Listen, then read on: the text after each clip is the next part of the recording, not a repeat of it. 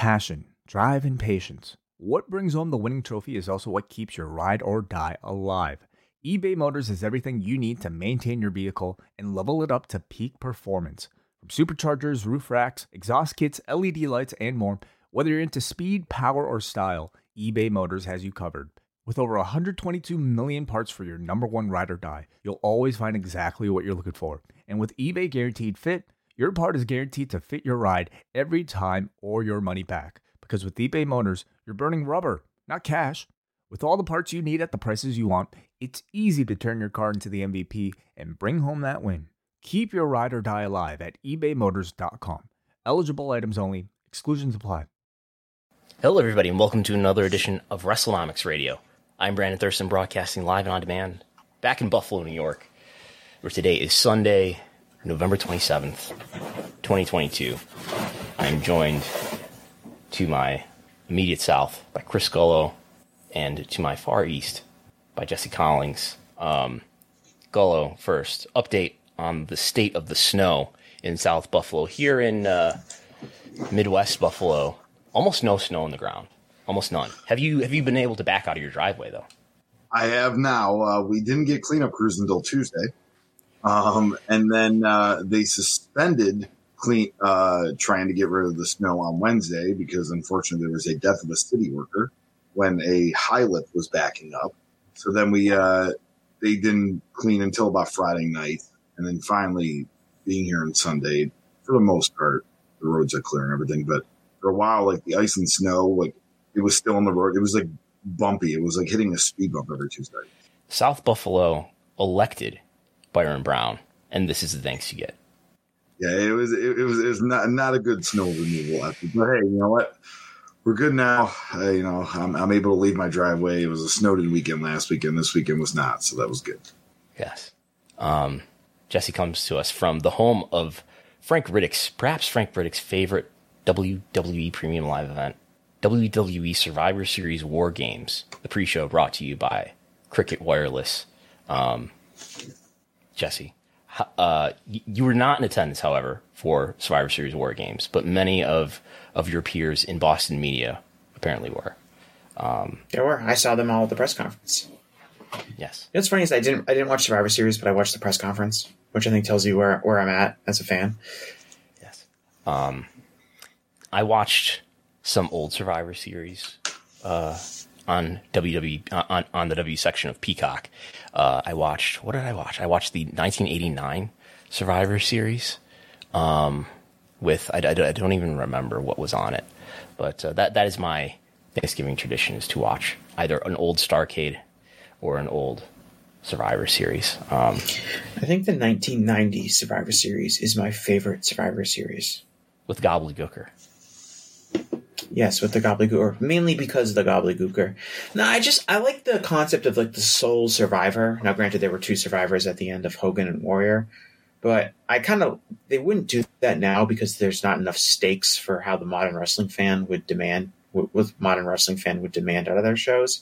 But I just like we're going to have like 4 5-on-5 tag matches, and at the end we're going to have, the survivors team up, baby faces and heels, of course, and they're going to have one big final match, and there'll be like one person left standing, and they'll get the sole survivor. There's something really enjoyable about the simpleness of just having that one night of booking. You don't see that anymore in wrestling. I think most Survivor Series are poor, but that's probably my favorite. And you have the Gobbledygooker, which is funny in hindsight. You have the Undertaker's debut, which is pretty cool. You have at the end, it's Hulk Hogan and Ultimate Warrior and Tito Santana, and they're fighting like 7 guys. It's a good watch. It's probably my favorite. No elimination tag matches last night. Some discussion in the press conference about whether that'll happen in the future. But I know what everyone is nervous about going into every Thanksgiving is that whether or not you're going to have to talk about WWE and AEW and which one is better at Thanksgiving dinner. So any stories to share there? And in fact, if anyone wants to write an article, I'm pitching an article here. If anyone wants to write, how to talk to your family about the competition between WWE and AEW this holiday season, because we still got many other holiday gatherings still to come in 2022. But yes. I try to keep my mouth shut at Thanksgiving table. Like, my uncle's going on and on and on about, he's calling Kenny Omega Kenny Olivier, and he's saying that they don't know how to tell stories, that they're going to screw, that their Wardlow has lost all his momentum. I try to just keep it to myself. Like, is your uncle Jim Cornette? I think they know that I tend to lean AEW. So I think it's relatively inconsiderate that those topics get brought up at the Thanksgiving table, and I'm sure I'm not the only one. They just bring up these subjects as if everyone agrees that the Sami Zayn and Bloodline storyline is the best storyline and far superior to anything that AEW could ever possibly do. And a lot of it's like conspiracy theories talking about how Dave Meltzer is just publishing lies, and that's skewering my opinions on certain things. I of course just want to say that they're getting their information from the wrong place, and I am getting it from the right place, the place that tells it like it is. But I try to hold my tongue. So you got to acknowledge the tribal chief before you have your Thanksgiving. Well, before we eat, like we used to say grace, and now it's just everyone acknowledge the tribal chief. Yes. At the head of there's just a cardboard cutout of Roman Reigns at the head of the table on Thanksgiving dinner. If anyone wants to participate and tell us and share your stories of your anxious Thanksgiving dinners discussing wrestling politics, feel free to send a super chat about that or any other topic that we might be touching on today. If you're watching live on YouTube, so today we'll talk about Survivor Series a bit. We will talk about some tangents I've been on about AEW and Rampage in particular, and just some thoughts that I have in general about the AEW brand. And then we will have a visit from the Darth Vader of sports media himself, the man with the vest, WBD CEO David Zaslav. In any event, Survivor Series, War Games, Frank Riddick's favorite pay-per-view, maybe. PLE was last night in Boston, the TD Garden. Is the TD Garden not the same building as the Boston Garden? Was one demolished? Was the old building demolished or something? Yes, the Boston Garden was demolished like 93, 94. And then the TD Garden, which originally was called the Fleet Center for about 10 years. Okay. Before Fleet ceased to exist. I think Fleet was a local bank that was... Yeah, Fleet was a local bank that was bought out, I think, and merged into Bank of America. And so when that kind of happened, TD Bank bought the rights, and they decided to change at least the surname of the building back to Garden. So people just refer to it locally as the Garden still. And what's TD? Is that a bank? Yeah, it's a bank. You guys, I don't know if you guys don't have that in New York, but no, I don't think we have TD, do we? Yeah, no, it just went from one bank to another, but it's on the same site. I believe like the parking lot of the TD Garden is the site of the old Garden. They have some like little things in the parking lot, like this is where Bobby Orr scored the game-winning goal to win the Stanley Cup. This is where Havlicek stole the ball, those kind of things. But it's not the same arena. Stephanie McMahon tweeted out this photo of her looking ominously at the War Games cage as it was risen above the ring earlier in the day, apparently. But we'll go through some of the comments that Triple H Paul Levesque made in the press conference. I think we've all watched the press conference, and it was the first more than half of it, I think, was with talent, was with like Sami Zayn and Paul Heyman and Becky Lynch and Bianca Belair. Am I forgetting anyone here? No, that was it. And a lot of it was like kind of kayfabe questions. I mean, not the media I thought was, for the most part, maybe some were, but some of them were asking questions that conceivably could be interpreted as non-kayfabe questions. Sometimes they were being responded to with words like "as a performance," I recall. So like it wasn't like it was a completely in character thing. In any case, the thing that we're most interested in here is Paul Levesque's comments, where he did touch on some business things and some things that are kind of around creative strategy as well. But he said that this was the largest gate ever for a Survivor Series, the largest gate they've ever done at TD Garden, and it was the most viewed Survivor Series. Basically, all of the PLEs lately have been the most viewed PLE of that name because they're on Peacock. Peacock has more subscribers today than they did a year ago. Peacock has far more subscribers than the WWE Network ever had, and that is resulting in the most viewership that any of these tentpole events, if you will, have ever had. Because, of course, in the past, they've been on pay-per-view with a limited audience in the hundreds of thousands for the most part, with the exception of WrestleMania that probably was in the millions globally, low millions if you count not just the number of buys, maybe the number of people in the household watching. And then, of course, after that, you had the W Network, which peaked at about 2 million subscribers at its very best for WrestleMania season. And now we've got Peacock, and surely not everybody who has Peacock is watching these events, but apparently a larger number of people are watching. And I think Peacock has got well over 20 million monthly active users, something in the range of 13 million paying subscribers. So we're talking about, something that's like 6 times the subscriber base of the old W Network when that was direct to consumer worldwide. NW continue. Go ahead. I was just going to say it's a hugely successful show from WWE. They quick sellout. Sold. Basically. They did sell out. With whatever, however you want to define a sellout, WWE basically did it. Triple H said something like 15,000 fans. I think 15,600. WrestleTix, I believe, had it at just over 13,000, but that does not include suites. I have no idea how filled the suites were for the show. WrestleTix's latest count, and I don't think they've put out a final count yet, but as of 4 p.m. yesterday, 13,002 was the number of tickets distributed. So 2,000 suite attendees? Is that possible in TD Garden? 2,600? I have no idea. But regardless of whether you're using Triple H's determination of what their capacity was and what WrestleTix was, they sold pretty much all of the available tickets made to the public. First time in a very long time that they've sold out TD Garden. I would assume that you'd have to go back to maybe like the Royal Rumble that they had a decade ago. Maybe there was like a Raw or a SmackDown that sold it out. Like on the way up to WrestleMania, there was a Raw The Rock was on. Did they do TD obviously in TD Garden early in the return to touring? I don't know that they did. If they did, they didn't sell it out. If they did, they might have. The SmackDown they had a few months ago, right? It was like right when the Vince McMahon stepping down news broke, and they had the whole Triple H's first kind of SmackDown.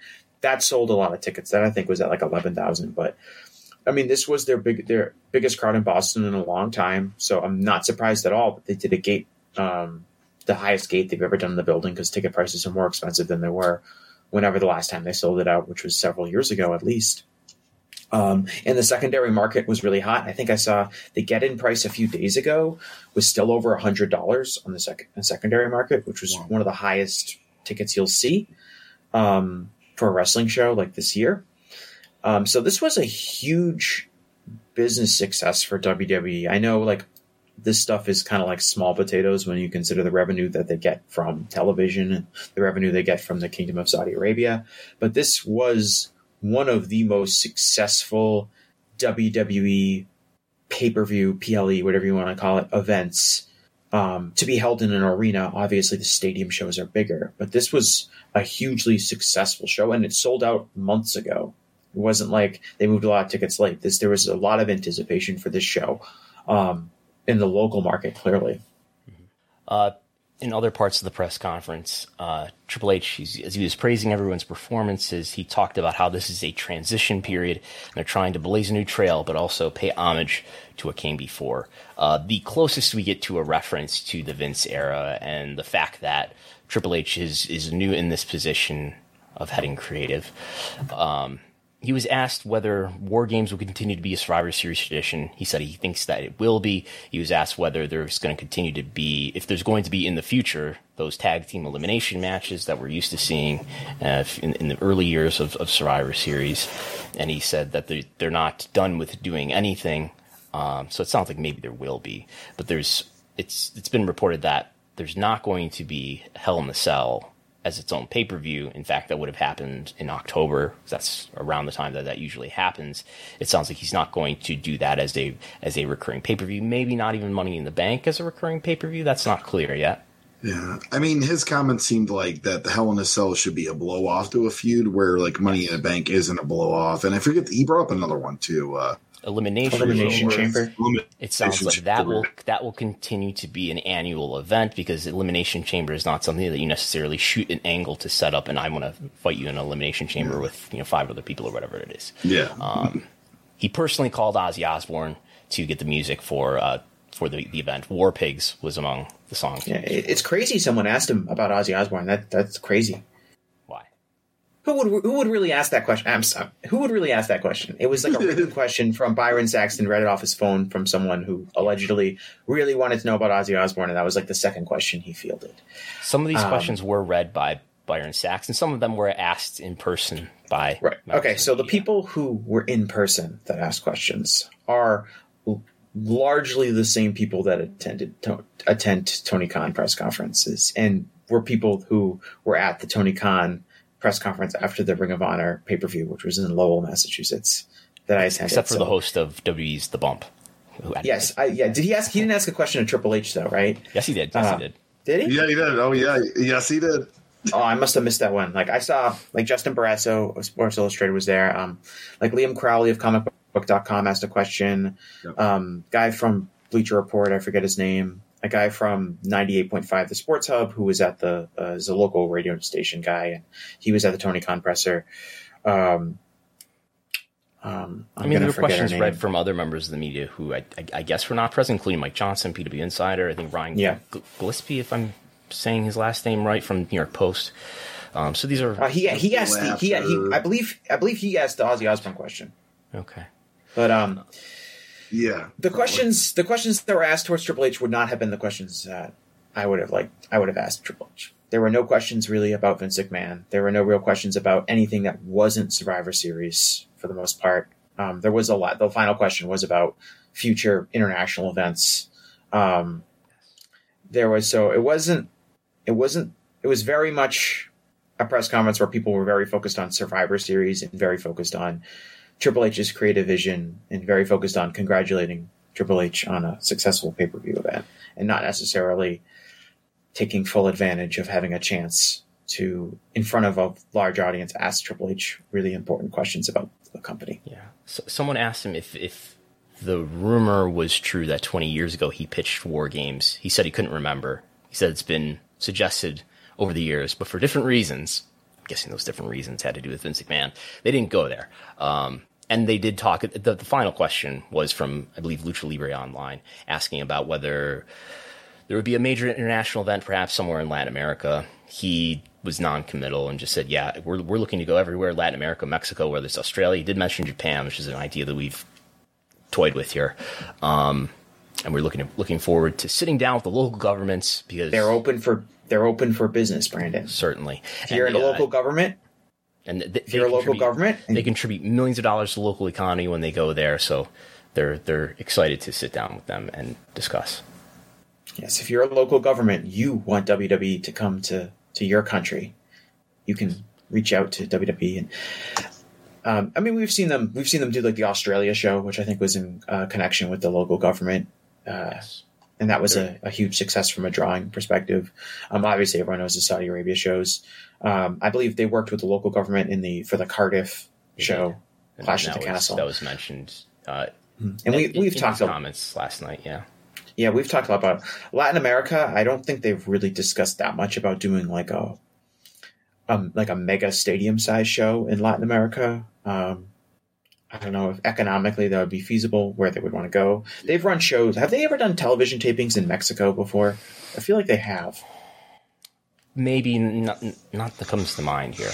I know they've done they did Elimination Chamber or New Year's Revolution one year from Puerto Rico. Yes. New Year's Resolution was in San Juan. So they have done a pay-per-view event in, I guess, the Caribbean. But we've talked about potentially another big show in Europe, maybe in like continental Europe, happening maybe next year. Nick Khan's hinted at that. They did do a Raw in 2011 in Mexico City, which was a Raw and a SmackDown taping, where they also taped Superstars and NXT. What venue was this at? Palacio de los Deportes. According to Cage Match, that had 14,825 attendees in 2011. October 15th, 2011. Who was on that show? Who did they main event with? I'm just curious. Can you see? Dark heavyweight title match between John Cena and Alberto Del Rio. The TV main event was Jim Ross and John Cena versus Alberto Del Rio and Michael Cole. Yes, I remember that, Brandon. This is why I remembered it, because I remember it was this whole subject at the time that they were doing this big angle with Jim Ross, and they shoot this main event angle where Jim Ross is in a wrestling match, but they do it in a country where presumably people are not listening to Jim Ross every week. Oh, this is a 2-day event, in fact. This is a Raw and a SmackDown 2-day event. SmackDown main event, dark match, was Orton versus Alberto Del Rio. The TV main event looks like it was Big Show versus Alberto Del Rio. So it looks like they're leaning on Alberto Del Rio. There's also a Sin Cara versus Sin Cara match on the SmackDown taping. There. Right. But So they had. it looks like they drew pretty strongly here.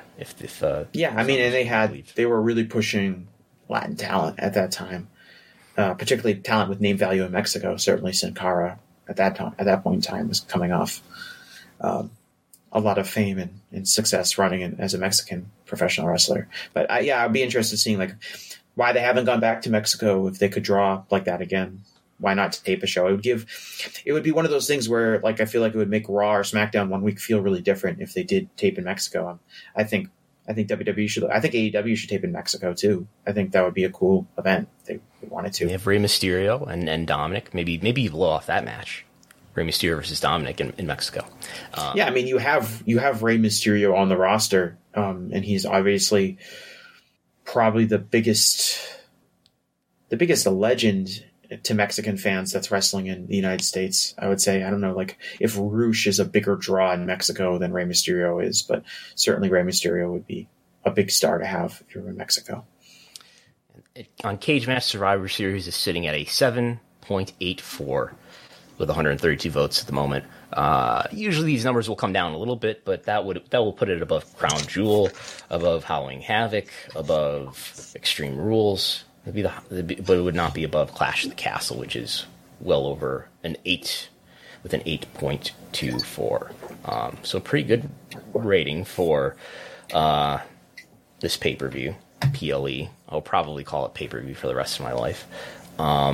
So it's a pretty well-received event. And what else? WWE's stock, by the way. I forgot to show everyone this wonderful Cage Match logo. But WWE stock is broken a record high for at least twice in the last week. They're now, I think that this is higher than I remember it being on Thursday too. So at the close of the market on Friday, $80.71 is what the WWE share price was, which is the highest it's been since I believe May 2019. That's a market cap of probably just over $6 billion, or just about $6 billion. The value of all shares theoretically combined. As what's driving this? WWE to have it's broken its 52-week high a couple times this week. I would guess that part of it is probably speculation on a potential acquisition. I doubt that's really going to happen, though, but maybe the market is probably more willing to believe that than I am, that WWE might actually be sold in the foreseeable future. I think, though, that with US TV rights deals coming up to maybe be finalized sometime in the spring, that every day that goes by is another day where there's no bad news about the sports rights market in general, or at least there's not prohibitive news, prohibitive of giving WWE a good deal, probably a base case of 1.5x. Every day that goes by is more reassurance that they're going to be able to secure a strong upgrade in TV rights value for Raw and SmackDown. And that's probably a big part of what is driving the stock price to be up. And as we're looking here on YouTube, year to date, stock price is up 62%. While the indexes, the NASDAQ is down 29%. The S&P 500 is down 16%. The Dow Jones is down 6%. Gullo, what's the latest update on Dogecoin? How far is that down? I sold it a while ago, but it was pretty bad. It got really bad. There was a tiny bump, I guess, when Elon bought Twitter, but then it went back down. Yes. Brandon, crypto market has collapsed. Yes. Can I ask a question? With the now kind of official acknowledgement from WWE that the next day rights fees, that contract is going to be negotiated in part with the upcoming new television deals. how big of an impact do you think that has on, like, as far as speculation goes? Obviously, the deal is expected to be bigger than it was before because now you're talking about next day rights fees as this kind of added cherry on top of the Sunday. How big of an impact do you think that makes on the television deals? I think it makes dealing with Amazon more realistic. Mm-hmm. I think if they had made a deal to extend the Hulu rights to NBCU, let's say, beyond fall of 2024, which the opposite is apparently true. They've all indications. Basically, they have not explicitly said, maybe they kind of have, that the Hulu rights with NBCU, those are going to expire fall 2024. Same time the live rights expire for Raw. SmackDown, same thing. That's with Fox. And I think it just makes it a lot more realistic that they're going to be able to sell to Amazon. And maybe they sell to Amazon, maybe they don't, Raw or SmackDown.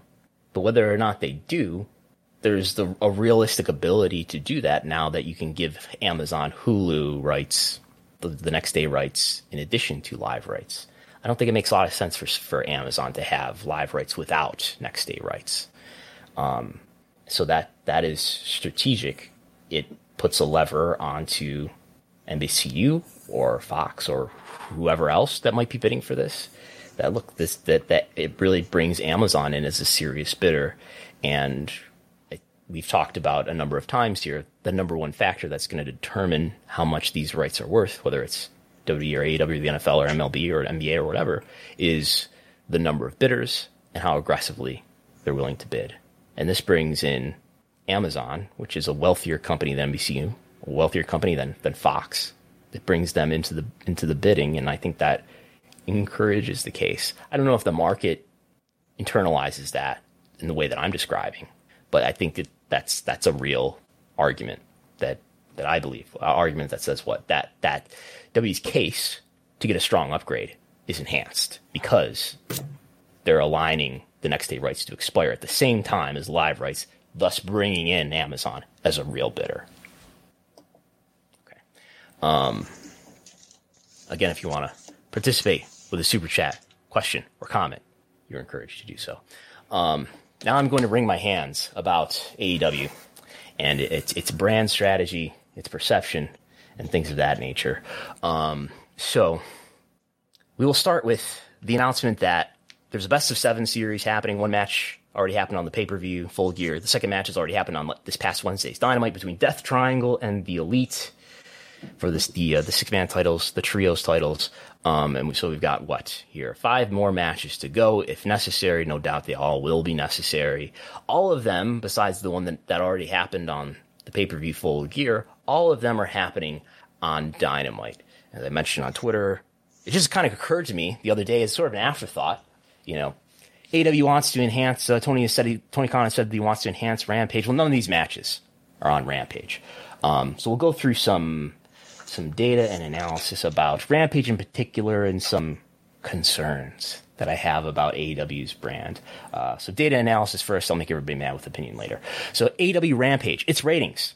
I'm not going back to the CM Punk debut time in August of 2024 when they did really strong ratings in Q3, I guess. I'm not even going into Q4 of last year. I'm just looking at ratings year to date for AEW Rampage, only within this year. So you think it's kind of normalized by the time 2022 starts, maybe. Any newness effect of Rampage. And I know there's a lot of discussion about whether or not AEW Rampage would really be a B show or whether it would be another A show or what. And oftentimes we've seen, in WWE's case, they roll out a new TV event such as Main Event, and it's a big deal at first, and it quickly gets put off to the side as less important. In any case, let's start the clock with the beginning of the year. Again, this show debuted in August of 2021, but we're only going to start the clock at the beginning of the year. Average P1849 rating, which AEW has said, that's what WBD cares about the most. Q1, it averaged, and I'm excluding preemptions in this, Q1 averaged a .21 in P1849, a .21 in Q1. That's January to March. Q4 to date is a .13. And I know the rating will probably be way down for this next rating that we get, which was for Rampage at like 4 in the afternoon. We wouldn't even be including that. We don't have that number yet anyway. 0.13 when it was in a Q1 of 0.21. That's down by, I don't know what the percentage is, but it's a lot. So it's way down from where it was just earlier in this year. And if you look at other things, like I think Median Age tells a very interesting story about sort of the relevance and the urgency with which people, particularly younger people, want to watch this show or any of these shows that we're showing on the screen on YouTube. We're showing a line chart with the median age trends for all of the major wrestling programs. And what we could see is beginning at the end of Q1 of this year, beginning around April, for Rampage in particular, this audience goes from the mid-40s, goes from what in Q1 was the youngest wrestling audience of any of these major wrestling shows, goes from the mid-40s by a good margin, the youngest audience, and it's climbed and now it's surpassed Dynamite, and it's getting now up into the 50s in Q3 here. And now this audience for Rampage is almost as old as the audience for Raw, which, by the way, during this time has gotten a little bit younger. It's gone from 55 to, something like 52 or 53. And Rampage is now the median age, meaning more than half the people are older than like 52 who are watching Rampage. These median age numbers are always hard to actually imagine that there's actually, half of the audience is over the age of 50 watching these shows. But in any case, I think the trends, if nothing else, tell you something. You think you can easily imagine that over half the audience for New Japan Pro Wrestling on Access is over the age of 65? Right. In the meantime, too, by the way, NXT has gotten younger. This purportedly terrible NXT show has gotten a lot younger. It's on and popping, Brandon. Yeah, I mean, they've got trendy news. They've got cool gimmicks and things of that nature. Scripts just debuted. So NXT is now below the median age of 60. It's in the only the late 50s now. Still older than Raw or SmackDown. In any case, I'm getting off topic here. But Dynamite has gotten older too. After being, a pretty straight line for a good year or so, being in the late 40s. Now Dynamite is registering a median age most of the time in recent months of just over 50. So both of those audiences have aged. I think that means that these shows have just gotten less urgent for people to watch live in the same day because younger viewers are the ones who seem to be harder to capture. So real quick, and when we're talking about media value here, WWE, Raw, and SmackDown get $205 million average annual value. AEW gets a fraction of that. Yes, for both Dynamite and Rampage. Only $44 million a year to Raw's $265 million, to SmackDown's $205 million. So a fraction of what AEW gets, a fraction of what Raw or SmackDown get. And that makes some sense because the viewership for Raw and SmackDown is a lot higher than it is for Dynamite. But what about the demo? Well, the demo is as a far margin ahead for Raw and SmackDown versus Dynamite or Rampage also. Jim Ross would tell us, if it was still 1999, that the only thing that matters is getting a butt every 16 inches. But really what's become to matter more since Jim Ross said that in 1997 or 1998, or wherever he did in Beyond the Mat, is now what really matters is the eyeballs. And if I want to measure eyeballs, TV ratings are the metric to begin with. But really what matters is everybody watching, how much time they spend looking at screens, whether that's your phone, whether that's a TV. And we'll deal with a TV in this case. So I want to sort of boil the TV ratings down into watch time, into how many hours do people spend on an average weekly basis looking at Dynamite or Rampage, Raw or SmackDown. For people watching on YouTube, there's the numbers. I won't bore you with reading them, but suffice to say Raw and SmackDown are way ahead of Rampage and Dynamite combined, both in terms of total viewership and in the demo. And if we do the math that I did months ago, looking at, based on if viewership were the only thing that mattered, just for the sake of doing the math and making the argument as if viewership is the only thing that matters, which viewership is part of the argument. What really is going to matter the most is how many bidders there are for your house. But if we're just looking at viewership alone, and I do the math based on how much money AEW and Dynamite get paid versus how many viewers they deliver and how much watch time they deliver, we mentioned before that the TV rights value of AEW is way smaller than the TV rights value of WWE. And yes, the ratings for WWE are higher, but that gap between viewership is smaller than the huge gap between payment. So AEW's delivering a pretty strong audience, not as big as WWE's, but it's not as extreme as the difference to which those two companies are being compensated in US TV rights value. So what I want to look at here is, what is that factor of difference between Raw and SmackDown combined and Dynamite and Rampage combined?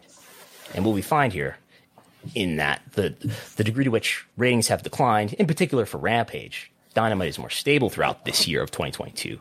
But that argument, if viewership is the only thing that matters, that argument has gotten weaker because the factor of difference between the viewership that is being delivered by WWE and comparatively by AEW, that factor of difference has gotten somewhat smaller. From the beginning of the year, if we just look at the demo, which let's assume is the more important metric, a leading indicator of where viewership is going, that factor was 4 times at the beginning of this year in Q1. Now that factor is down to about 3.5. In other words, you can still make an argument based on viewership alone that AEW should get their TV rights tripled, something like that. But earlier this year, you might have been able to make an argument. Well, you could make an argument mathematically that they should get their TV rights quadrupled. So the argument has gotten weaker for AEW getting a really strong upgrade. To get back to your original point, do you think that how much of that kind of decline is related to Rampage's decline? Is Rampage sinking that kind of, because we looked at Rampage's decline in 1849 this year from Q1 now. Do you think that Rampage is like a millstone around AEW's neck when it comes to kind of the decline overall between the Dynamite and Rampage 1849 viewership? Most of the decline is with Rampage. Some of the decline is with Dynamite. It's one piece of what needs to be a much longer story, but Dynamite did not do a good rating last week Wednesday. I'm not talking about this past Thanksgiving Eve edition, which we don't have the rating for. We'll get that rating on Monday, but I guess 2 Wednesdays ago. 0.28, the Dynamite before full year. Not a good rating. We'll see how that plays out. This next Dynamite rating, this next Rampage rating that we get will probably be pretty weak. We'll see how the rest of the year finishes. But I think 4 o'clock in the afternoon it was at too. But I think there's real choices that are being made by AEW, i.e. Tony Khan, that have contributed to this result. We'll go back to our friend Jim Ross, who will remind us that what matters is putting a butt every 16 inches. And if we look at that metric, just to look at least one other metric of AEW business besides TV ratings, Dynamite attendance, according to WrestleTic's measurement of estimated tickets distributed on the ticket map, Q4 is down to 4,277 quarter to date. That would be the lowest since the return to touring. Meanwhile, Raw is on a stronger trend. Meanwhile, SmackDown is on at least a stronger trend. This looks pretty flat. And pay-per-view, we got All Out will be down, of course, strongly from the All Out of 2021.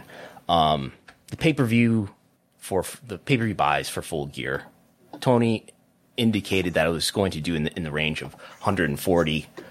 I will be surprised if that's a good estimate. I'm sure there will be a further reporting on what the buy number was for Full Gear. I think Dave has said, do you know Jesse? Dave has said on Wrestling Observer Radio that he thinks the number is going to be lower. Is that right? He said he thinks the number is probably going to be slightly lower than the 140 mark that's been given. He said that I believe it was that when Tony said the $140,000 figure during the press conference, and I think Tony might have even admitted to this as part of his explanation that they had less information at that time immediately after. He said he wasn't following it as closely as he usually does. I don't believe this. So the last 2 pay-per-views, I believe, did about 140 pay-per-view buys. That's Forbidden Door and All Out. I think Full Gear is going to be substantially lower than either of those. Forbidden Door did like 125,000. 127 is what I initially reported. I believe now it's up to about 140 when you count everything in late buys and so forth. And that includes some New Japan World in there too. Mm-hmm. So Full Gear, if it's under 140, that's well under what Full Gear did last year of 155. And I think it's going to, I will see what happens, but it may end up well under 140. So why is all this happening? I think a lot of it is happening for a lot of different reasons. Rampage in particular, I think, is being deprioritized, but I think there's real issues with AEW around its brand perception with all of the, I think this is a Scott Galloway thing, that there's three things that determine the value, the perception of your brand. Quality of your products and services. The quality of their products and services are still pretty good. The communication, the effectiveness of your communication, which I think there's some real questions around for AEW, and the behavior of your talent and leadership.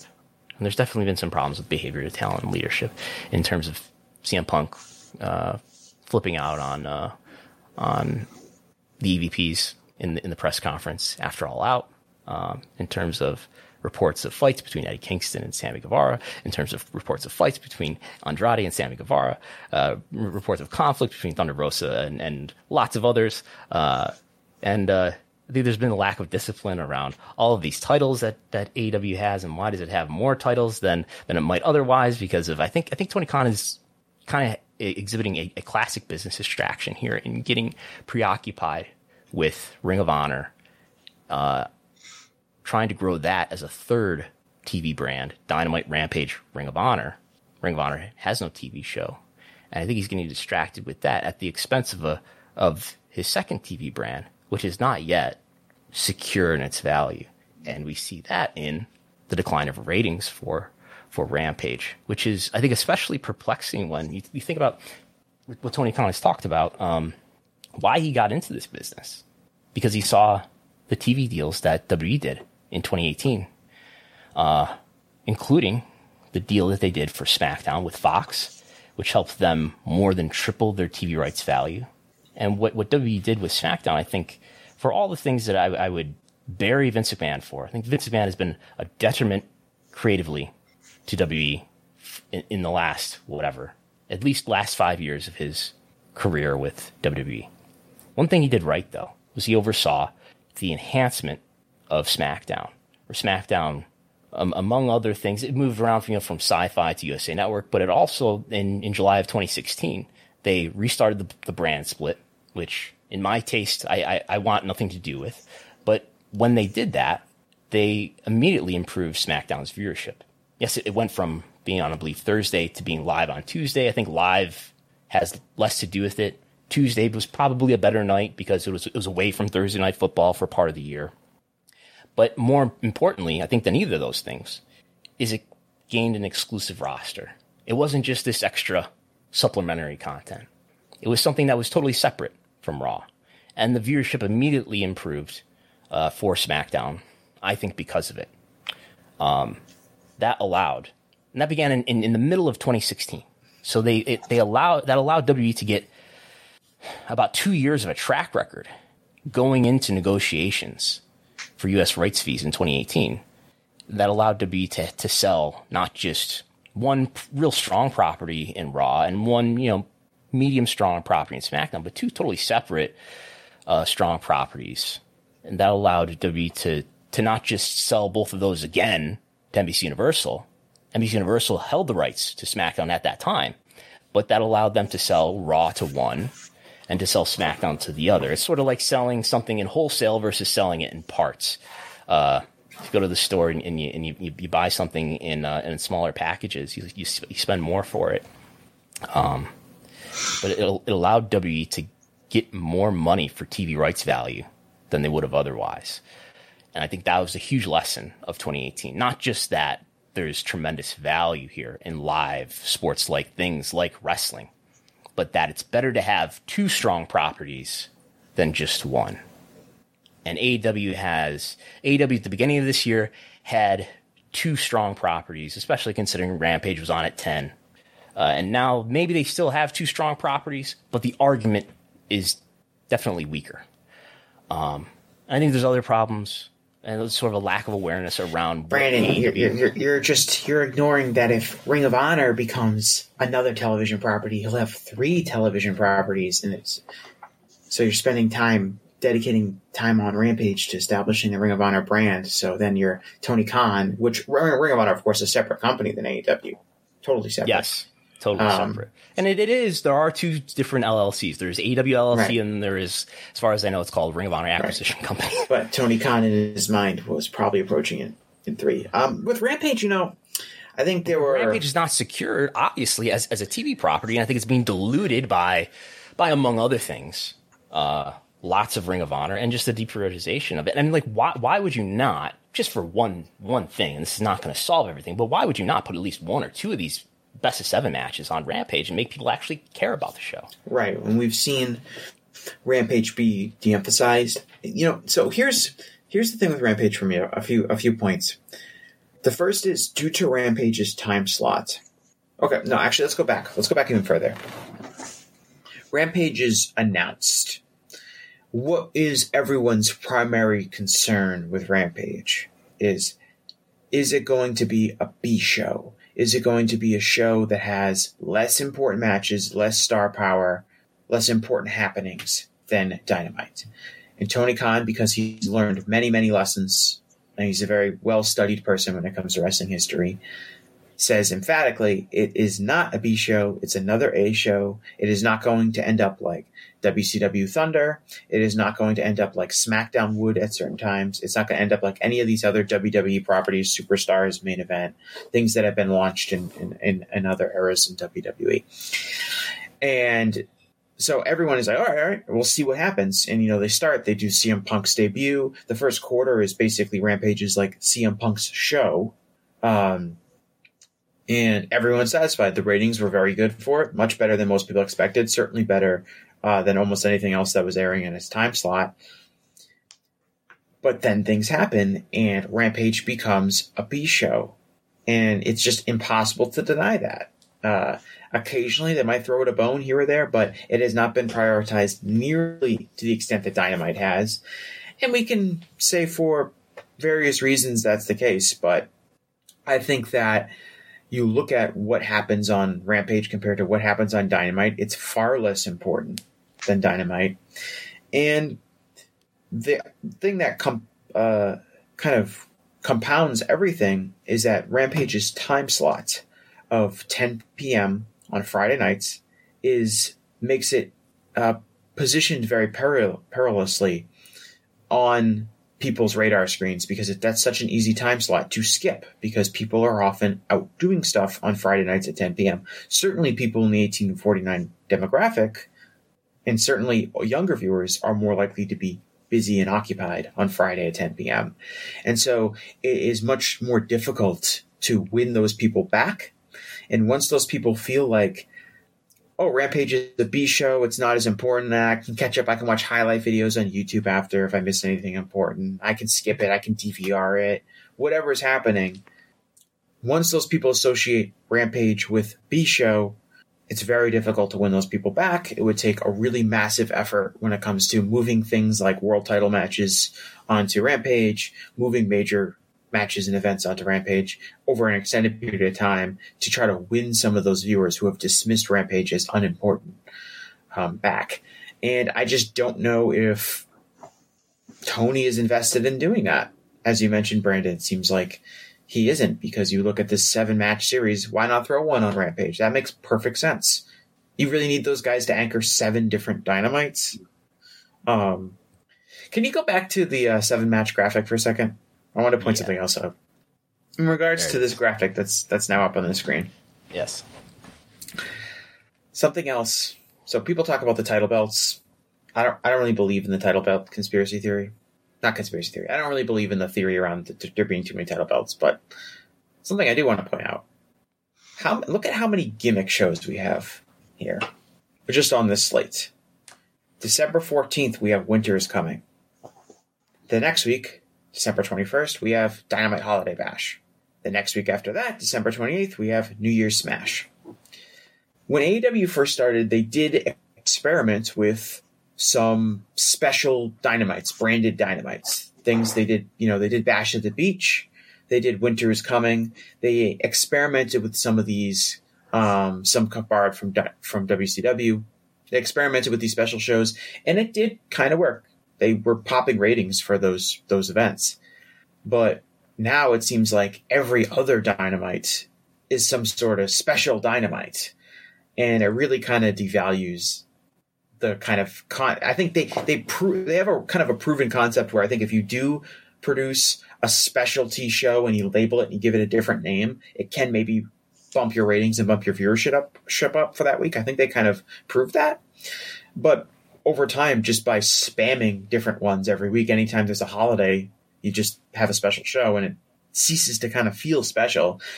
You lose that kind of value. I do think with a show like Winter is Coming, they actually put real effort into making it feel like a special show, and that's probably going to have a bunch of title matches on it, and obviously it's going to have the MJF Ricky Starks match, which is going to have a couple weeks at least build up to it.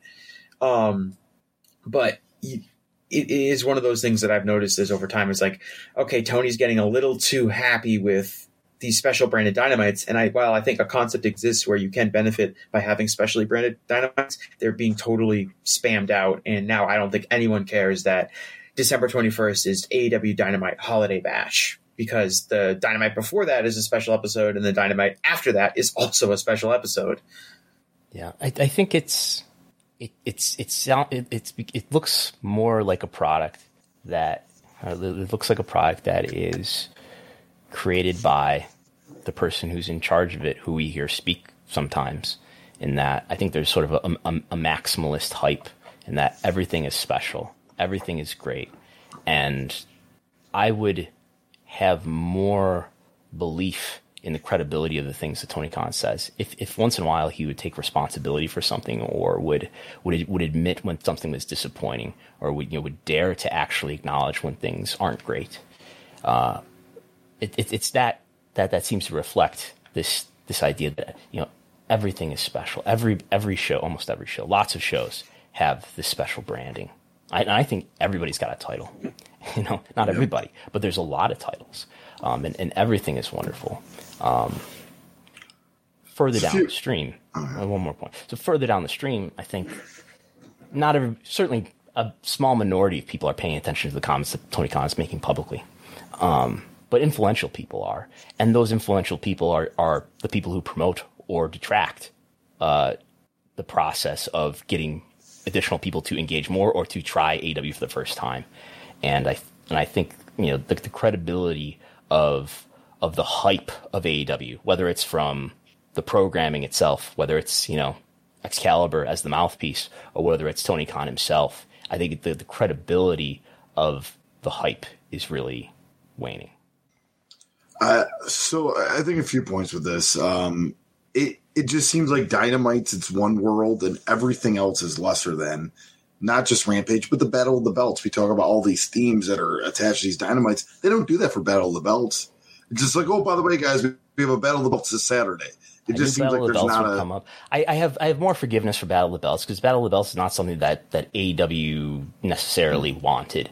I think it's more of a consolation for the fact that Dynamite had to move from TNT to TBS. It's not something that is I would say originally part of the AEW vision. Like I would say Rampage more so is.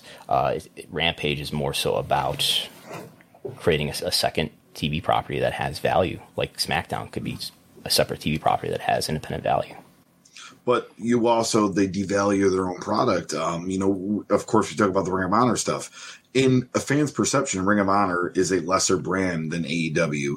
I mean, it never has reached the heights that AEW has. We just know that. And when you feature it so strongly on Rampage, that just makes fans perceive, but this Colo, is less than. Ring of Honor is selling more pay-per-views than Ring of Honor's ever sold, because Tony's doing such a great job. It's because it's on Bleacher Report. It's because AWTV is promoting it. But then the other point I want to make too is, you mentioned Jim Ross. Jim Ross is a guy that fans were very vocal about, that his performance has dwindled the last couple of years. And what happens? He gets moved to Rampage, the lesser than show. They devalue their own product. Yeah, so the Jim Ross thing is interesting, Gullo, because I think you can argue both ways. I kind of agree with you in the sense that I'm less likely to watch Rampage now that Jim Ross is on it. And I want to point out, 1 week after I published the column on voicesofwrestling.com, it's time for Jim Ross to go. Jim Ross has never been seen on Dynamite since. I want to point that out. Jim Ross. So when you talk about very influential, live, I would imagine. When you talk about very influential people, Brandon, remember that I'm here. But on a serious note, I think like what you said, Gullo, is true for me and maybe for you and maybe for some of the people watching this show.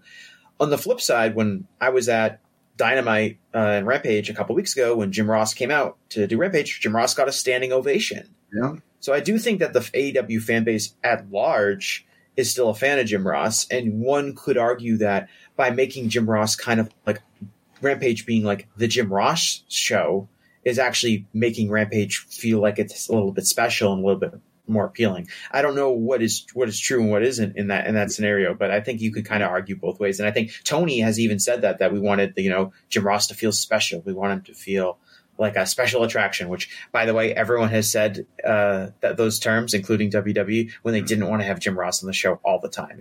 He should be special. Just WrestleMania main event, he can come out and he'll feel special because he's so great. He needs to feel special, as opposed to what the reality is, which is more like Jim Ross probably shouldn't be on the air that much. I think he would be great. Maybe that's why the demographic is older. Yeah. Maybe that's why the demographic's older. And that's the thing. Yeah, I think the standing ovation is, hey, he was a legend for the business. But do these people want to go, oh, wow, yeah, Jim Ross, we have to watch Rampage? I don't think the 18 to 49 fan is doing that. Oh, I agree. I think that's probably fair.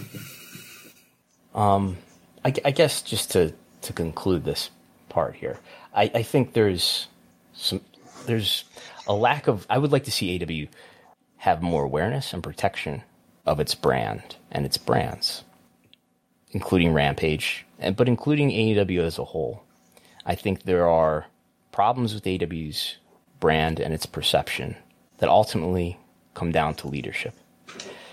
The issues with talent, including CM Punk, including the Elite, including these issues with Sammy Guevara and others, and Thunder Rosa, reportedly, and others. These are problems, at least some of them, that have come to a head that better leadership, and it takes talent to be a good leader, that better leadership should have mitigated before greater conflict happened.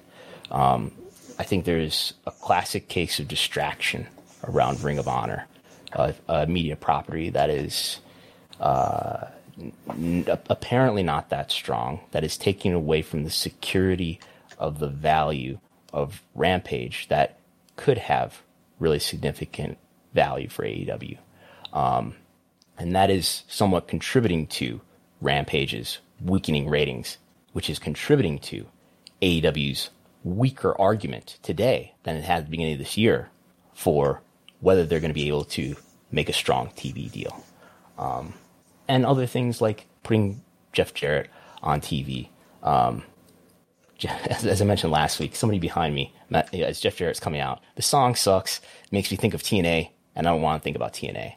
And I think that's on one hand, I think that's something easy to dismiss. So who cares? That's just one thing. It's just TNA. People are going to watch the show, and maybe this program between Jeff Jarrett and others, that's a good program. And he's cutting good promos, but I think there's a real brand effect there that I think is easy to underestimate, and I think that is something that should be protected in AEW, and AEW should be protected as something that is more special and more removed from the mistakes of alternative wrestling brands in the past, which is something that, at least on screen, enters into the thought process when Jeff Jarrett is on screen. I think with AEW, big difference between AEW and WWE. And there's a tremendous amount of irony in what I'm about to say when it considers what this podcast is and what it is about.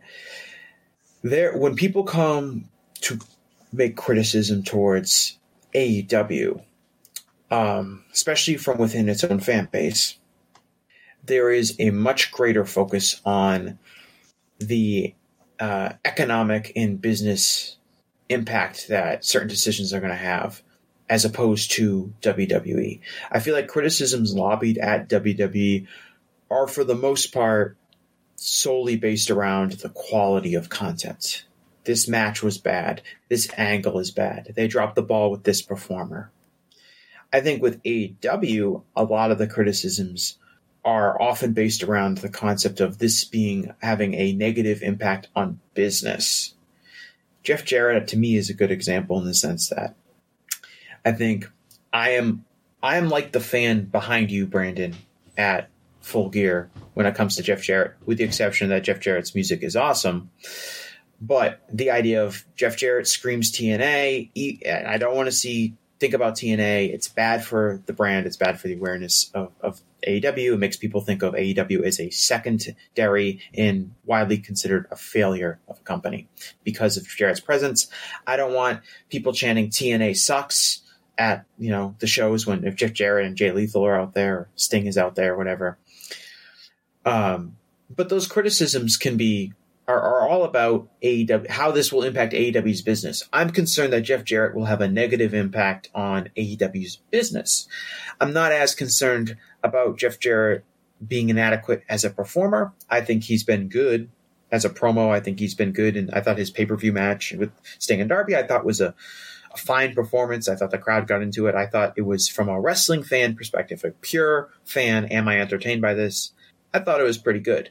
But I'm also concerned about the impact it has on AEW as a business. I think the Ring of Honor thing is the same kind of criticism. I think the execution of a lot of the Ring of Honor stuff has been pretty good. I think the Chris Jericho Ring of Honor championship run has been pretty good. I think that, it's kind of cooled off recently, but the whole angles revolving Daniel Garcia and the Pure title and his relationship with Chris Jericho, I thought that was good.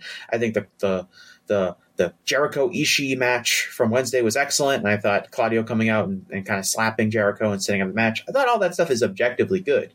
But I also share some of the concerns that you expressed, Brandon, which is the too much focus on Ring of Honor? Is that taking momentum away from AEW? Is this going to hurt AEW's business in the long run? And I find that whole dynamic very different than criticism towards WWE, which I think nobody really cares about what decisions WWE makes will have on the impact of its business, mainly because the company is so financially secure and so much of their revenue is guaranteed that basically none of the decisions they make anyway have a real impact on their business, so that it's fruitless to worry about.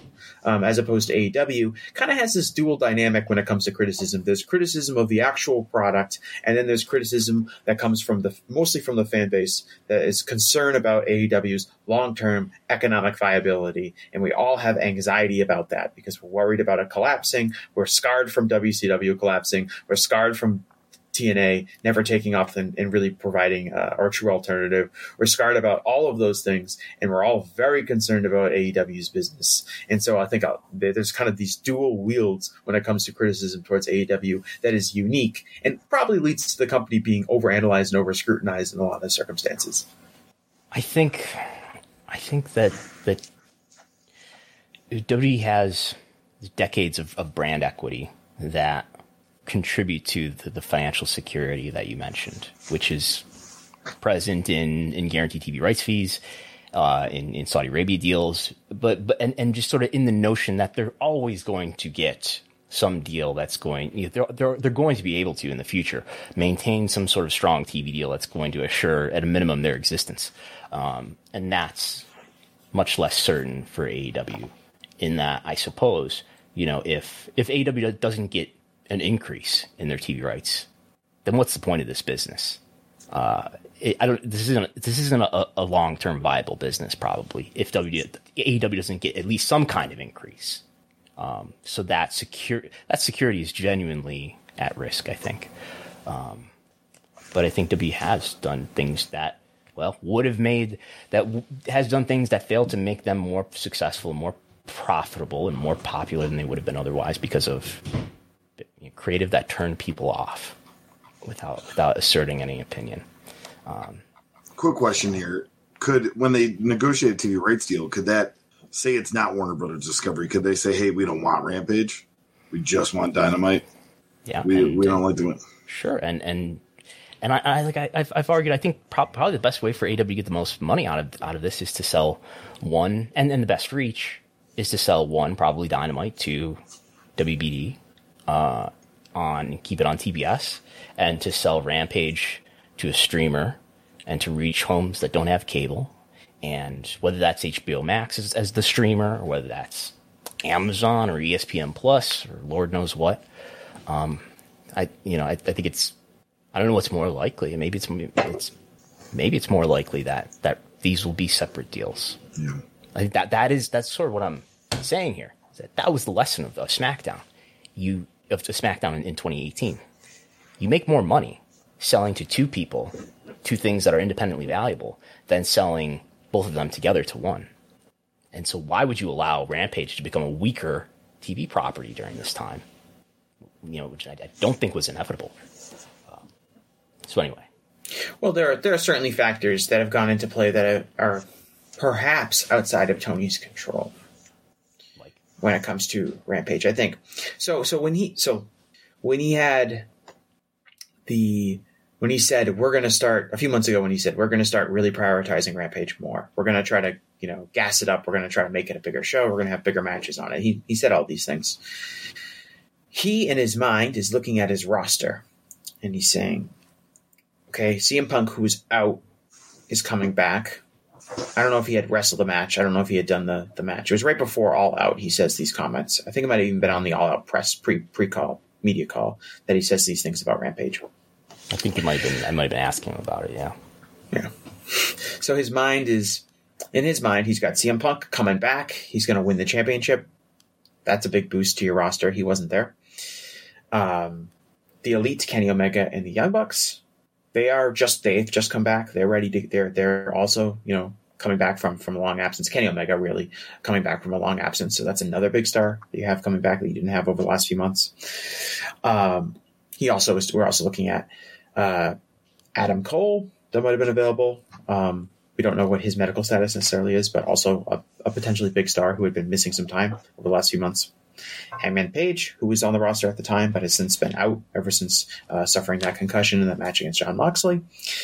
So you look at his roster and you're thinking of who do I have on my roster who is a big star that if I put on an episode of Rampage in the main event can, bump us up a few points in the 18 to 49. Who do we have at our disposal? You have kind of a limited number of those people on your roster. And since he made those comments, no Hangman Page, no CM Punk, no Kenny Omega or the Young Bucks for a long period of time until very recently. No Adam Cole, hasn't come back. And so you're looking at your roster and you're saying, we have a much more limited group of what I would consider top tier talent at our disposal that we can put in those spots in Rampage. And in that scenario, Dynamite is always going to be prioritized over Rampage. I do think he could have done more. I do think that he's made a conscious decision to dedicate a lot of resources towards AEW and towards Dynamite, maybe not put the same amount of resources and energy into making Rampage a success. But there are some additional factors due to injuries and whatever you want to call the CM Punk situation. I would say this. If you're focusing on creative, then the CM Punk and the Elite absences, the most recent CM Punk and Elite absences don't come into it. I suppose CM Punk is injured, and that would have happened. So right. Let's imagine that would have happened regardless. But not on a creative level, but on a talent management level. I think Tony Khan does bear some responsibility for allowing. Oh yeah, I'm not totally absolving him of this, but I do want to point out that it's like you have a limited amount of people that you can put into big spots that will actually have the kind of star power to move ratings in any conceivable fashion, and they have fewer of those people at their disposal than when Tony was hyping up Rampage, a few months ago. Yes. Okay. Moving on to. Speaking of TV deals, and the people who make those decisions, at the RBC conference on November 15th, so that's way back two Tuesdays ago, David Zaslav, the man in the vest, he had these comments to say about the broader sports media market as it relates to his company, Warner Brothers Discovery. We'll listen to now. If you look at our company as a whole, We're a pure content company. We own our content. It's a great business. When I was talking about AVOD, that content has been paid for and accrued. It's over. It's ours. We put it out there now. We make money again. With sport, we're a renter. That's not as good of a business. And when you're a renter, it's a whole different calculation. What are we paying for the rent? And how much are we bringing in? I like the NBA. We have another couple of years on the NBA. And Adam is a friend of mine for 20 years. But we're going to be very disciplined. We don't have to have the NBA. Our ratings on for sport are for the NBA are 30-40% higher than when it's on another platform. NHL is way up, so we're good at producing sport. But we also own Bleacher Report, and we own House of Highlights. Over 100 million people under 25 are coming to Bleacher Report and House of Highlights for their sport. We're not monetizing those platforms. Those platforms could be huge for us. How do we take Bleacher Report, House of Highlights, which we own? Now we got these rental properties for the long term. What do we do? And then what do we do with the NBA? And if you're Adam, as well as every other commissioner, you all have the same problem. You're not reaching people on their devices. And there isn't a clear one place to go for that content. And so this is a good situation for us. He's got a problem. We have a problem. Now we got to find a solution. And the solution, look, we have, HBO Max itself reaches almost 100 million homes.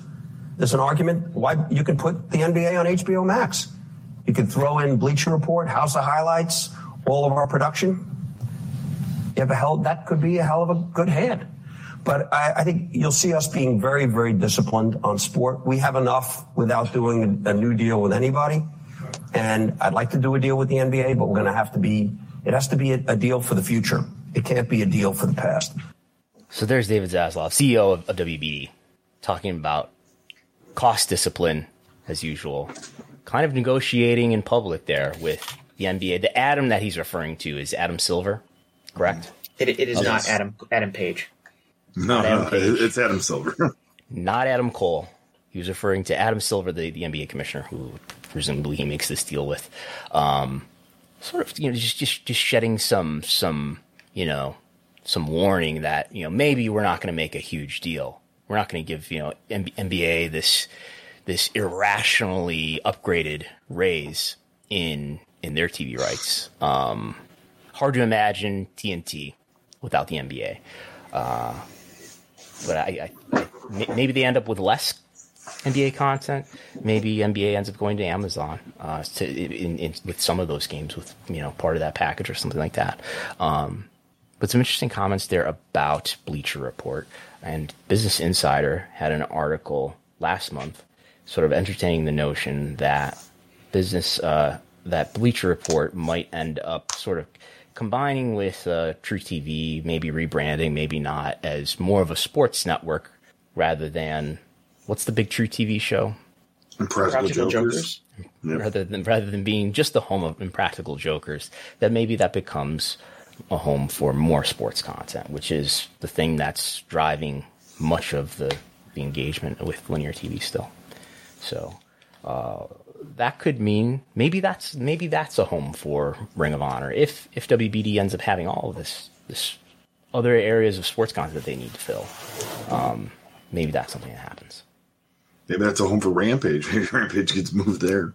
Yeah. So just thoughts on that. The future of sports media. The quality of David Zaslav's various vests, which are pretty impressive. I think he's got here. Eurosport is a brand that he favors often. Patagonia, of course, and I'm not sure what the other one is, but by God, he's intimidating. It seemed like he was really getting at that streaming is where he wants like an NBA rights deal to pivot to when he brought up HBO Max and all that.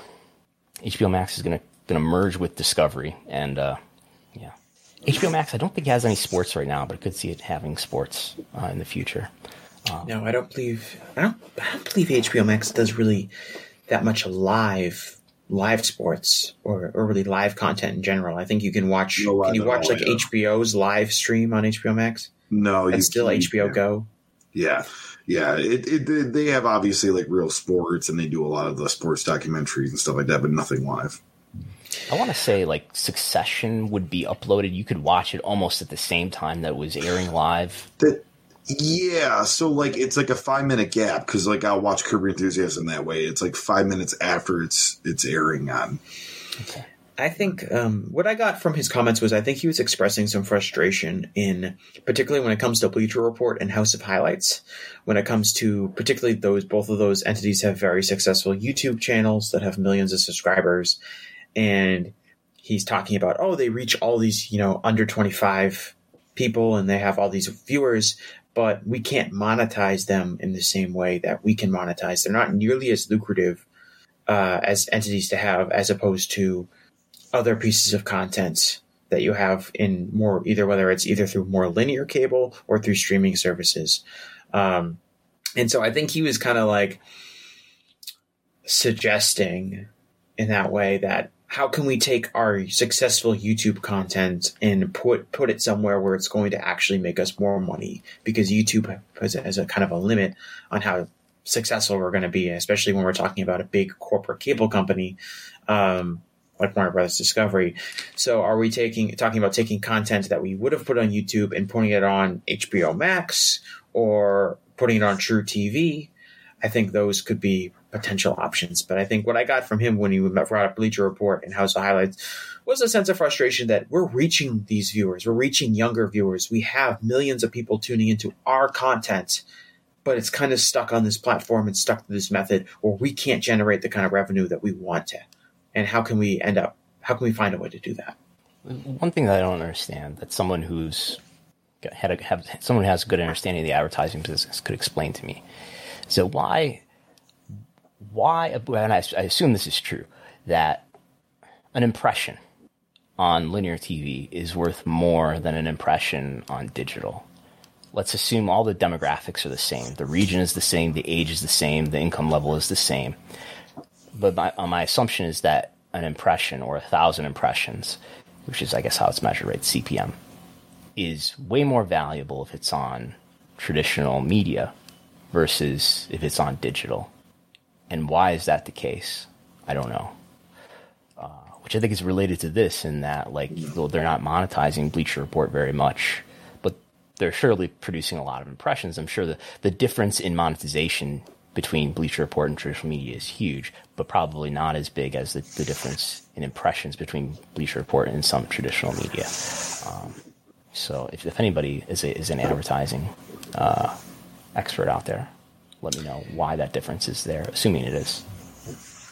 I'm not. As a funny aside factoid, he mentions in those comments that David Zaslav, he says, we don't need to have the NBA.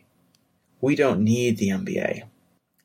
I was listening to Charles Barkley on Bill Simmons' podcast about a month ago, and it was right after Charles Barkley had signed a very large, I think it was over $100 million. I think it was like a 10-year, over $100 million deal. After he's flirting with Live Golf? Right. He signed a very big deal with Turner to remain on as a pundit on the NBA show. And he said, during the negotiations with Turner, they said basically like, we need the NBA. We can't not have the NBA. That's why we need to have you. So this is our step in making a huge investment in the NBA. So while David Zaslav can say in public, we don't need the NBA, Charles Barkley's both reporting of how his negotiations went and the fact that he just got a giant contract from them would indicate that Warner Bros. Discovery is very, very committed to making a very, very large deal to the NBA. I could see as most people would suspect. I could see them ending up with less content, though. Yeah. And I suspect that Amazon would eat that up gladly and put that, take one of their nights or something. I assume every single big person that's interested in media is going to be very, very interested in the NBA, mainly because it's kind of similar to baseball as far as overall popularity, but also has a much stronger image when it comes to appealing to younger demographics. I think, ESPN will want a bigger piece of the pie. Disney will want a bigger piece of the pie if they're interested in it. Don't know if NBC Universal would be interested in getting the NBA back. all fans of the NBA on NBC theme song would be very excited for maybe some games to be on Peacock or be on NBC. Amazon, I expect to be very interested in it. Apple TV, I would expect to be very interested in the NBA. Everyone that covers the NBA, everyone that follows the NBA is very CBS aware. would probably be back into CBS, that too. why not? Fox, every single one of these entities is going to be all over the NBA. And if you follow the NBA and you listen to any NBA podcasts or you read NBA news, everyone in the NBA is already talking about how big contracts are going to be after this next television deal kicks in, because everyone's expecting it to be extremely large because of all these bidders popping up. It's the perfect time for the rights to come up for the NBA. And just touch on some rhetoric he's using here about rental properties, and I think it was in that clip about how most of the other content that they have and that they distribute is their own owned content, which is something that we sort of hear W talk about as well, in terms of we own our content, we own our IP, and sports that's not the case. And that's sort of the talk that we've heard from Netflix, that Netflix doesn't really want to get into sports unless they can own the sports organization. Right. We've seen with Netflix's business plan over the years, now they've kind of gone back and forth on this, but a while ago they made a pretty conscious effort to kind of punt on having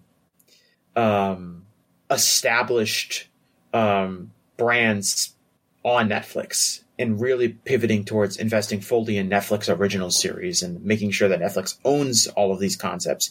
And because if you remember, it feels like it was a long time ago, but when Netflix streaming first became a thing, it was because people were watching like The Office on Netflix. And over time, Netflix prioritized, we don't want to be in the market of renting, the rights to The Office from somebody, or the rights to Friends, or whatever long running sitcoms that were driving a lot of the streaming. And at the same time, that the people who own that content, like NBC Universal, they saw the lay of the land, and they decided they were going to have to run their own streaming service. Because they wanted to own their own content. Yeah. And Netflix shifting more back towards everything wants to be a Netflix original. We're not going to do that much renting. They've bounced back and forth between that, and streaming services actually rent out. I always think this is funny that streaming services will rent out their content to other media enterprises. So they'll take something off of their streaming service and sell it to another streaming service for like 6 months or a year, and then they'll get it back when it leaves. Like he was mentioning, I don't think it was in the clip, but I think he was mentioning Ted Lasso so that's on Apple TV. You have to have Apple TV to watch Ted Lasso, but that's a Warner Brothers show. Like, I mean, maybe I assume there's like a licensing agreement that has a term to it. It will end at some point, and maybe that ends up on HBO Max someday. I don't know.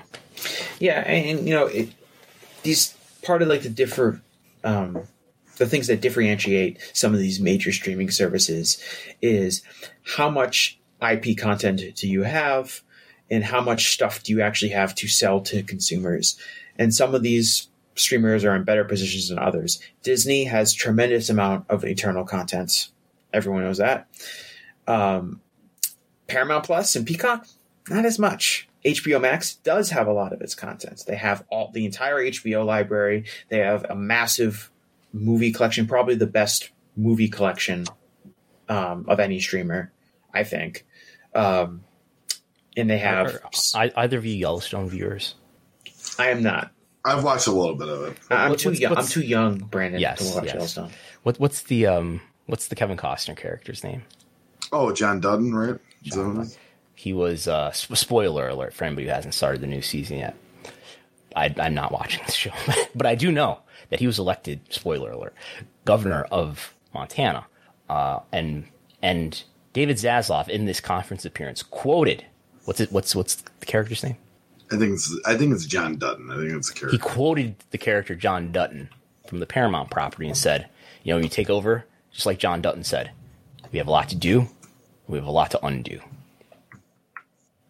Well, there's something interesting about Yellowstone. I want to try to look it up really quick because it actually has a very fascinating history when it comes to its streaming.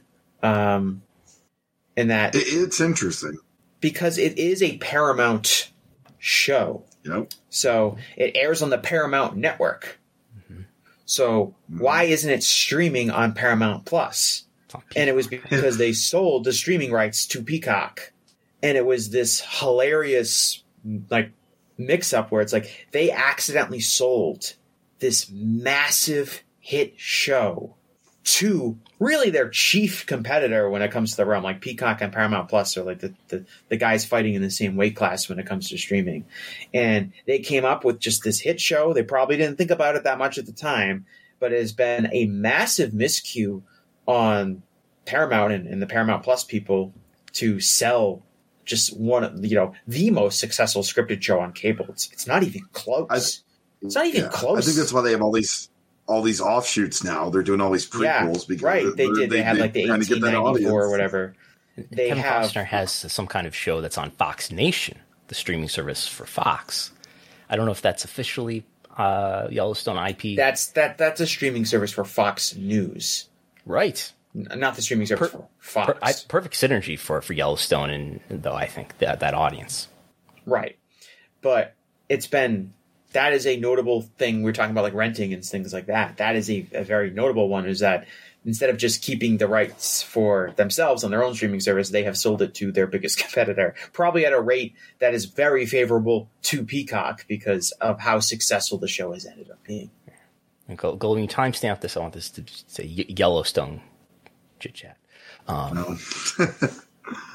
Was branching off the Zaslav comments. One other thing that comes to mind, we mentioned last week about whether our friend MJ was bringing up whether maybe the tension that may exist between NBCU and Fox because they both own WWE shows and SmackDown is promoting events that are going to happen on Peacock, and we brought up the notion about I brought up whether when I watch NFL games, I think I'm seeing NFL games that are on other networks being broadcast on the given network. And I did notice that in Thanksgiving, that when the CBS game was on, they were telling me that, the Giants and Cowboys are playing on Fox later. Fox logo and everything, for what it's worth. Did you notice that?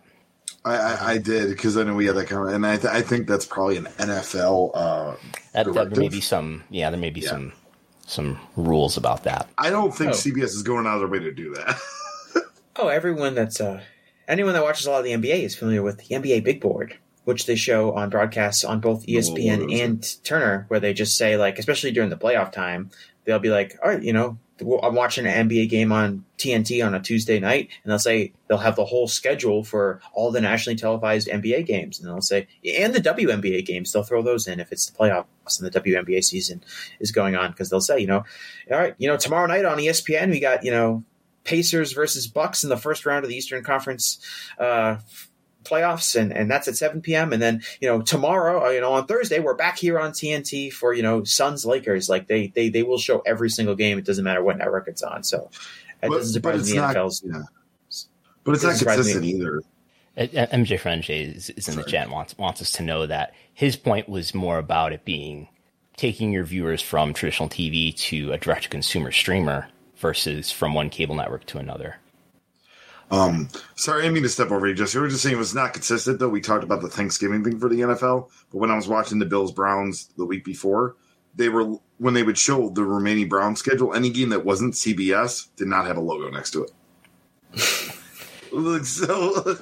So you can watch on CBS. And part of it is on like Thanksgiving, they're not competing directly in that window, right? Yeah. So like one game is on CBS and one game is on Fox, and then one game is on NBC for like the 3 games, and they're all at different time slots. So it's no skin off of CBS if they're like, yeah, this game's on Fox, unless they want people to watch their competing counter programming, which I'm assuming did not do very well, given that it was the highest for the Fox, the Giants Cowboys game. I think was the highest rated NFL game since at least regular season game since 1990. So a bunch of people were able to plug in their TVs for their TVs for. It's Josh Allen being a draw and just lifting all ships, probably, though. Well, it's Cowboy Giants. Yes. The Thanksgiving game always does huge. I don't know. I would like to see how many people broke Thanksgiving Day records. Yeah, I would like to see how many people. I would be very interested in knowing how many people on Thanksgiving have the game on and are watching it intently, and how many people are having it on the background while they're eating dinner. Golo, do we have super chats? Yeah, so we have a couple super chats here. So, first off, Joseph Carino sent us a super sticker. So thank you, Joseph. He's been very active in the chat today, too. So thank you, Joseph, for that. And then we do have a super chat here from Big Time Baxter saying AEW doesn't tout 18 to 49 as much. Does it even influx? Does it influx? Not sure what that means. Anyone have any guesses about what that means? I don't. I know that Tony Khan is quick to remind us where AEW has placed for the number of consecutive weeks in 18 to 49 viewership. Yes. Tony Khan and AEW are primarily concerned with 18 to 49. That's what he's always pointing out. That is what the network tells them to care about. They care about 18 to 49. Tony Khan has said if the network tells me that I need to care about some other measure, he will. But 18 to 49 is the measure that determines most of the ad rates.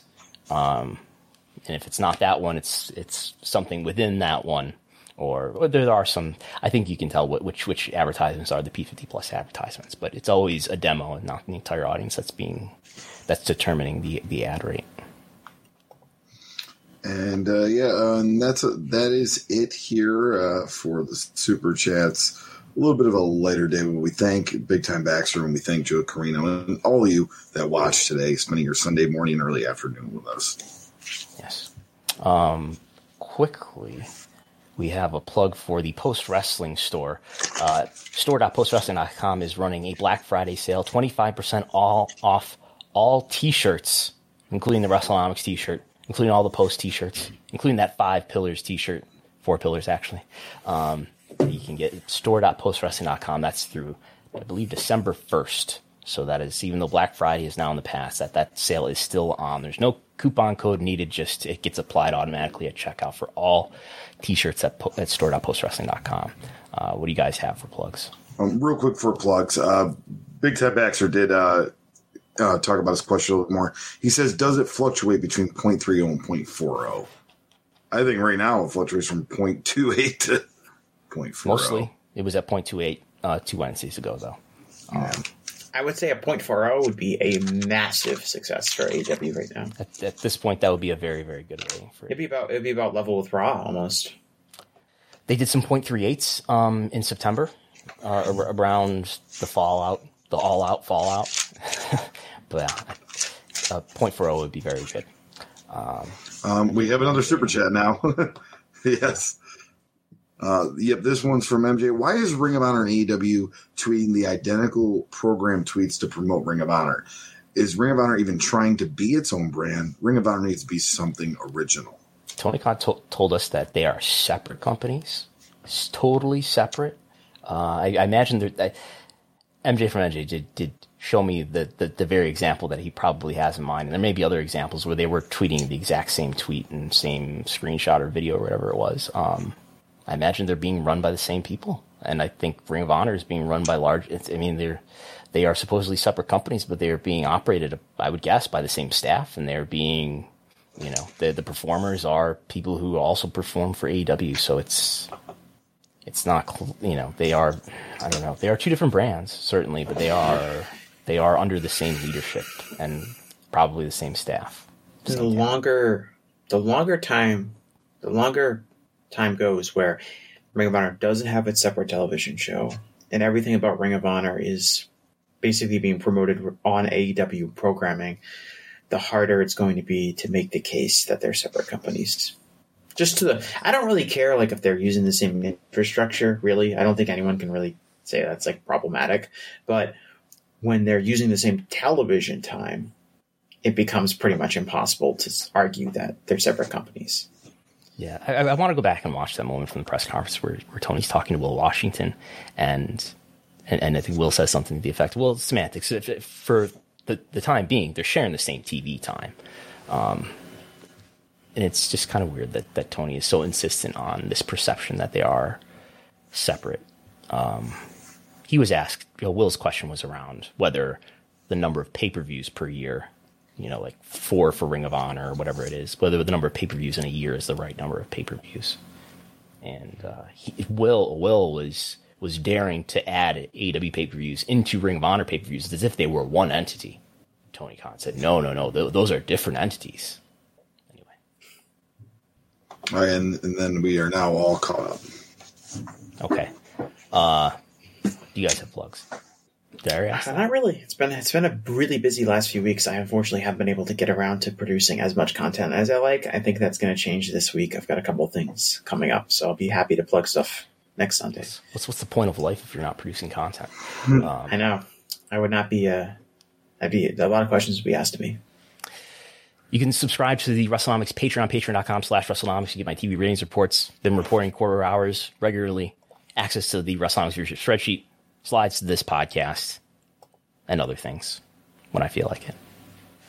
Go on. Get your Bowtie Mafia shirts at ProWrestlingTees.com/Chris Gello. Holiday season. It's a great gift to get those. But other than that, nothing super new coming up down the pike here. So, Okay.